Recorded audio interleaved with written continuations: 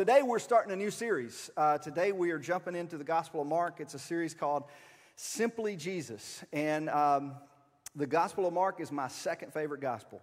And that's no offense to Mark at all. He's written a good gospel. But Luke is my favorite. I won't go into all the reasons why Luke is better than Mark. But Mark is my second favorite. And it's a really good gospel. And I want to talk a little bit about why we're going to do this, like kind of how we got to this series and why I chose the Gospel of Mark, and then I'm going to do just a little bit of an introduction to the Gospel of Mark today. But I had something totally different planned for this August. Like as late as June, I had a totally different series lined out in August. And we kind of did something last fall that I had never done before, and that's we did a 16-week series last fall, or maybe it was 18 weeks. I can't remember. It actually went into the new year just a little bit. And so we did the book of Romans. And most of my series are 4 weeks or 6 weeks or 8 weeks, and I wanted to do Romans, and it's like there's no way you can teach Romans in 4 weeks. There's no way you can teach it in 8 weeks. So you're going to have to do a long series if you want to do Romans. And so we did this long series. It took us all the way through the end of the year, and I liked it.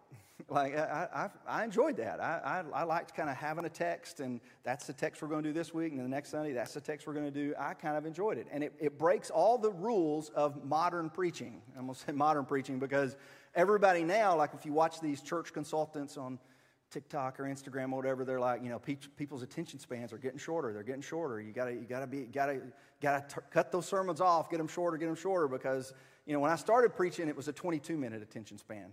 You know why? That's what I learned in college, was like, you got to preach 22-minute sermons because the average length of a sitcom is 22 minutes when you take the commercials out. So you got to preach, that's what people's attention span is. And I'm like, if that's the rule of thumb, what do we do in the era of TikTok and of Instagram Reels and of YouTube Shorts? Like, my sermons would be 1 minute long, and I would just sit down. And some of you would be like, hey, I don't see anything wrong with that. Like, we assume that people just can't absorb information. People just can't sit for long periods of time and absorb a lot of information. Yet at the same time, we're in this TikTok generation.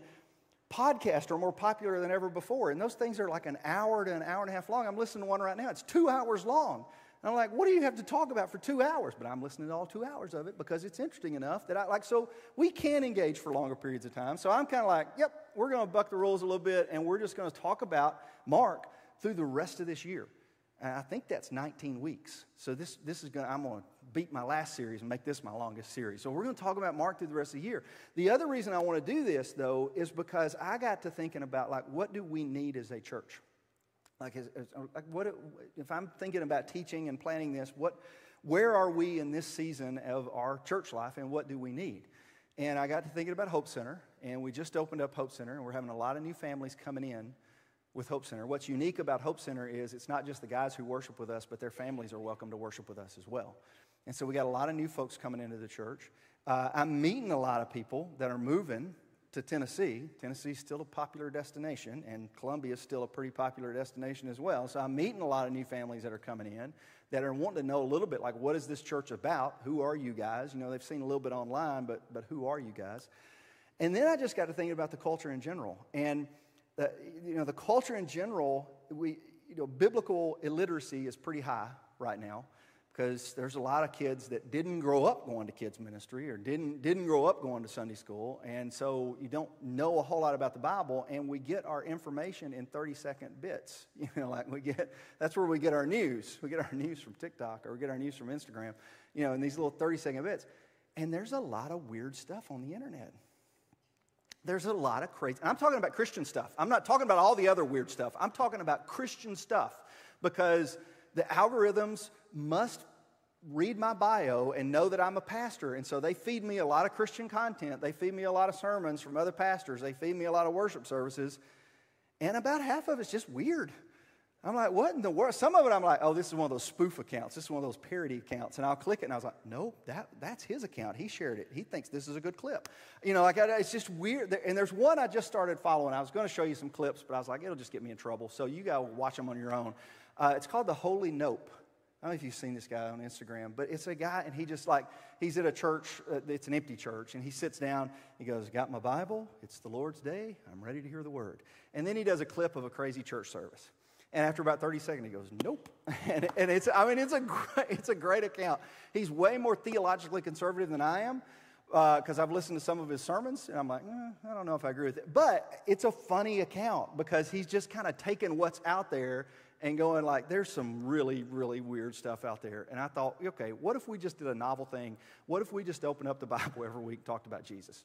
Let's just do that through the rest of the year. Because we got a lot of new folks that may not know who Jesus is. We got a lot of folks who may feel like you know who Jesus is, or there may just be a lot of confusion about who Jesus is because you see all this weird stuff on the internet, and it's like, who is this? Who is Jesus? And what did he do? And what did he say? And why does it matter? And that's what we're gonna learn about in the Gospel of Mark. And that's why I'm calling it Simply Jesus, because I want it to be simply a focus on Jesus and who he is. And the reason I chose Mark for that is because it's the shortest gospel. It is the shortest gospel, okay? I don't like, when I'm reading something, I don't like a lot of words. You don't need to take 10 pages to describe one character or 15 pages to describe what this one character did. And I'm looking at you, Victor Hugo, and other people like that. And I love Les Mis, but you can get too wordy. And Mark doesn't get too wordy. Mark is 16 chapters, barely 16, 678 verses. He uses 8,000 less words than Matthew, 6,000 less words than Luke, and 4,000 less words than John.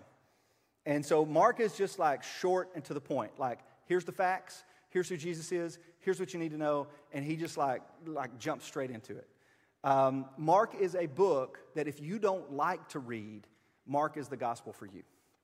Because you can read it in one sitting. You're probably not going to, but you can read it in one sitting. Like, you're like, I don't really like to read, I'm not really a reader. Mark is the gospel. Or if you're wanting to know, like, I just want to know some basics about who Jesus is, Mark is the gospel for you. And we're going to do this throughout this series. We're going to kind of be going through. I'm not really doing it a chapter at a time because it depends on how the stories flow. But I'm going to give you the reading in advance and say, hey, before next week, read Mark chapter 1, and then we're going to come together and talk about it. And then I hope in your small groups you're going to talk about it in your small groups because small groups kick off today. And so most of the small groups, they don't have to do the sermon study. Most of the small groups do the sermon study. So basically, I just want to, several months of let's just really intensely focus on who Jesus is. And just give me Jesus, just simply Jesus. Some people will look at Mark, and there's some criticism of it that it's too simplistic. I'm like, that's exactly what I want. I want the simplistic. Just tell me exactly who Jesus is. Just give me the facts here. So let's go into Mark chapter 1. I'm gonna preach one whole verse today. Mark chapter 1, verse 1, and I just want to, like what I usually do when I teach through a text, like a book, we're going to do a book study, I'll usually take the introduction, because most books of the Bible have a little introduction, like I, Paul, I'm writing to the Romans, or I, Paul, I'm writing to the church in Ephesus, and greetings and grace and peace to you in the name of our Lord Jesus Christ. And so you get this little bit of information about who's the author and who they're writing to and all that kind of stuff. So I was like, okay, well today I'm going to talk about the introduction to the book of Mark. So I'm just going to I'm just going to do his introduction. And so here's his introduction. The beginning of the good news about Jesus the Messiah, the Son of God. He doesn't even get a full sentence in the verse. Like he just the beginning of the good news about Jesus the Messiah, the Son of God, and he jumps straight into the story. There's no birth story in Mark. You don't ever hear Mark preached at Christmas time because he skips totally over the birth story. There's no genealogies in Mark. He doesn't care about kind of connecting Jesus to his ancestors and showing you this and showing you that. He just jumps. There's no, like in the beginning was the Word, and the Word was with God, and the Word was God, and the Word, John uses, a whole chapter to kind of introduce Jesus. Mark just says, here's Jesus. Now, he says a lot in just a little right there. He says this is the beginning. He says it's good news. He says it's about Jesus. He says that Jesus is the Messiah, and he says that Jesus is the Son of God. And then he jumps straight in, like he's got to quickly tell the story. He jumps straight into the story. And as readers, we're looking and going, okay, well, why is this good news? And why is Jesus the Messiah? And what does that mean that Jesus is the Messiah? And why is he the Son of God? Or how do we know he is the Son of God? And Mark starts answering those questions in the first chapter. But And we'll kind of dig into that as we dig a little bit deeper. But if you want to know more about Mark, you can't learn it from the book. You got to learn it from another book. Okay, so like, I'll give you this example. If I was to give you a book and say, hey, I ran across this book, I think you really enjoy it, and I gave you a copy of a book to read, most of you would not take it home and sit down and start reading the first chapter. What are you going to do? If somebody gives you a book or recommends a book, or let's say you go to Amazon, you pick out a book and you want to purchase it, what are you going to do? You're going to look and ask a couple of basic questions, and you're going to do it in pretty quick succession. You're going to want to know, who wrote this book? Why did they write it, and what's it about? That's pretty much what you want to know, any book. Who wrote it, why did they write it, and what's it about? And you can find all of that on the jacket of the book. You know, you read the little back of the book. Okay, there's the author. Okay, that's what he wrote about. And they're trying to sell you the book, but it gives you some basic information about the book. Mark doesn't give us that in the book. And there's no jacket covers on, the Gospel of Mark. So we have to dig just a little bit deeper to understand a little bit about what we're getting ready to read. So if you got a good study Bible, you go to the introduction. There's usually an introduction to the book, and we usually skip over that. Don't skip over that. Read the introduction, because the introduction in a study Bible is going to tell you who wrote it, when they wrote it, why they wrote it, what they said in it, that kind of stuff. So you look at that. So I want to give you just a little bit about Mark and what he wrote, okay? So if you open up your study Bible and you open up the introduction and you're going to read about Mark, here's the first thing you're going to learn about this book. Number one, it was probably not written by Mark. What? What do you mean it was probably not? It's got his name on it. Well, it was written by Mark, but let me explain. Mark, there's nothing in the gospel that tells you who wrote it. Like, there's nothing in this gospel. If we just read the gospel, there's nothing that tells us Mark. The only place that his name appears is in the title, okay? And he didn't title it. We get that it was probably Mark because of church tradition, because of 1st, 2nd, 3rd century church tradition. They generally attributed it to Mark. But they also recognized that Mark was a very close associate, and we do get this out of Scripture. Mark was a very close associate of Peter. And we also know that Peter's sermons are really close to the Gospel of Mark. Like, if you look at Acts chapter 2 and the outline of Peter's sermon, that's the first gospel sermon ever preached. You look at Acts chapter 10 and the outline of Peter's sermon, they pretty much follow the outline of the book of Mark. Or, I should say, the book of Mark pretty much follows the outline of Peter's sermons. So what you really got here is that Peter heavily influenced the Gospel of Mark. So you can almost think of it as the Gospel of Peter. He heavily influenced the Gospel of Mark. His sermons probably provided most of the content for the book, and Mark arranged them into the book form that we have today. So he took, the content he's using comes from Peter. Now, why is that important? Why does it matter if Peter wrote it or Mark wrote it? Why is it important? It's important because here's what you got in the Gospel of Mark. You got a firsthand account. You got an eyewitness account. So everything that they tell about Jesus is not coming from somebody who read about Jesus, not coming from somebody who studied Jesus. Luke was a historian, so Luke had to go back and interview the eyewitnesses. But what you've got in Mark is someone who saw it all firsthand. And that's why it may be very action-oriented, because there's not a lot of words, there's not a lot of words in red in Mark, if you will, not like John.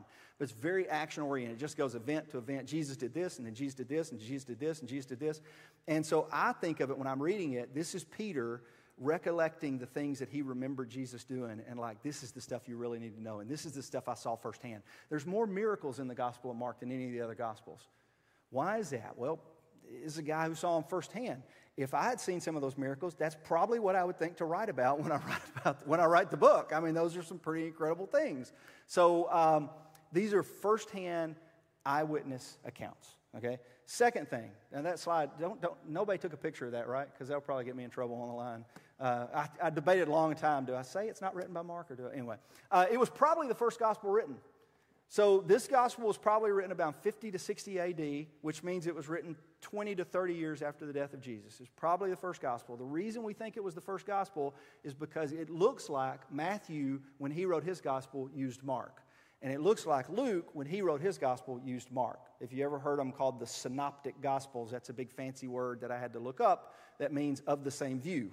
And so Matthew, when he had Mark as a source, and Luke had Mark as a source. So that means that Mark was probably the first gospel written. In fact, all but 31 verses out of Mark are repeated in Matthew and Luke. Okay?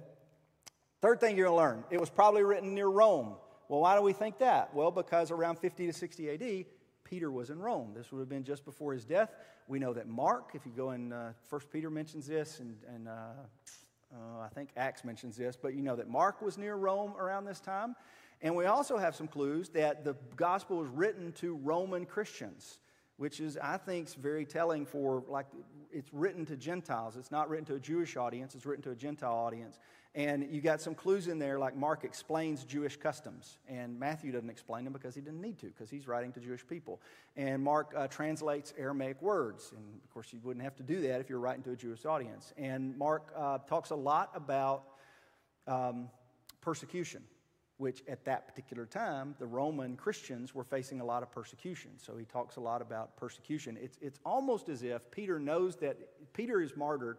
It's almost as if he knows that his death is nearing, and I got to put this down on paper. Here's what you need to know about Jesus. Here's what you need to know about who this is, and here's what you need to know about his identity. And the whole of his identity is rooted in the first verse there, that he's the Messiah, he's the Son of God. And then he says, why do I know he's the Messiah, the Son of God? Because of this story, because of this story, because of this story, because of this story, and it culminates with the resurrection.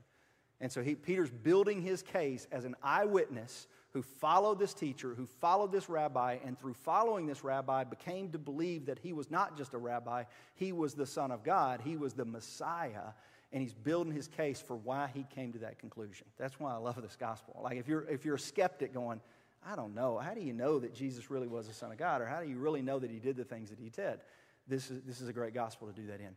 The last thing that I'll mention here, and I've already mentioned this one once, but Mark was and is all about action. It's like he's in a hurry to get to the next story. It's just, I want to take you to this story, to this story, to this story, and it's all about Jesus. I want to show you a quote, and I'm going to, in the spirit of Mark, I'm going to end early today. So I want to show you a quote, and we're going to close with a song. But this is from a commentary I was studying this week. It's a great little description. That said, the book as a whole is characterized as the beginning. Wait, I missed one. I hit it too quick. Did I delete one of my slides? I did. Oh, no, they're just out of order. Okay. So I was fooling with the computer back there, and I should never fool with the computer. Mark's gospel is a simple, succinct, unadorned, yet vivid account of Jesus' ministry, emphasizing more what Jesus did than what he said. Mark moves quickly from one episode in Jesus' life and ministry to another, often using the adverb immediately. He uses that word 41 times. But here's the one I want you to see. The book as a whole is characterized as the beginning of the good news. The life, death, and resurrection of Christ comprise the beginning of which the apostolic preaching in Acts is the continuation. Now, he's talking about chapter 1, verse 1, that in the beginning of the good news about Jesus, the Messiah, the Son of God. I've always read that as Mark saying, this is about the beginning of Jesus' story. But this guy's saying, no, he's saying that this whole book, this whole story of Jesus, his life, his miracles, his teaching, his death, his burial, his resurrection, this whole story of Jesus is the beginning of the good news. Chapter 2 continues in Acts. Chapter 3 continues in the first century. Chapter 4 continues in the second century, in the third century. Like the beginning, the whole story of Jesus is actually the beginning of the good news. And I like the thinking about it that way because it changes the way that we think about our role in it. In other words, Jesus was not the end of the story. You know, like it began with his birth and it ended with his resurrection. End of story, that's the gospel. Now, what Mark is saying is that the beginning of the story is Jesus. The story continues still today. Jesus will write the ending, but the story continues still today. So we are still in the process of writing the story of the gospel. The gospel still continues through us because we are now, it's how do we live our lives? What do our behaviors look like? What do our actions look like? What do our words look like? How are we pointing people to Jesus? What are people reading about Jesus today through our lives as we continue to live out the story of Jesus? What are we building our lives on as we continue to live out the story of Jesus? So I want us to be thinking about that as we get ready to enter into this study together. And that's where your small groups are going to go this week. I just want you to think about this idea that we're the continuation of the story. Jesus was not the end of the story. He was the beginning of the story. When somebody is baptized, we always tell them, this is not the end of your journey of faith. This is the beginning of your journey of faith. And so we're still living the story. We're still living out the gospel. Let me say a quick prayer for us, and we're going to close with a song. Father, I pray that you help us to live in such a way that people see Jesus through us, through our words, through our actions, through our behaviors, through our kindness, through our love, our patience, our joy, through our service to others, through our self-control, that people would see Jesus through us as we continue to live out his story. And we're thankful for this beginning. We're thankful that Jesus is the Messiah, that he is the Son of God, and we're thankful that we can build our lives upon his foundation. And it's in his name I pray these things. Amen.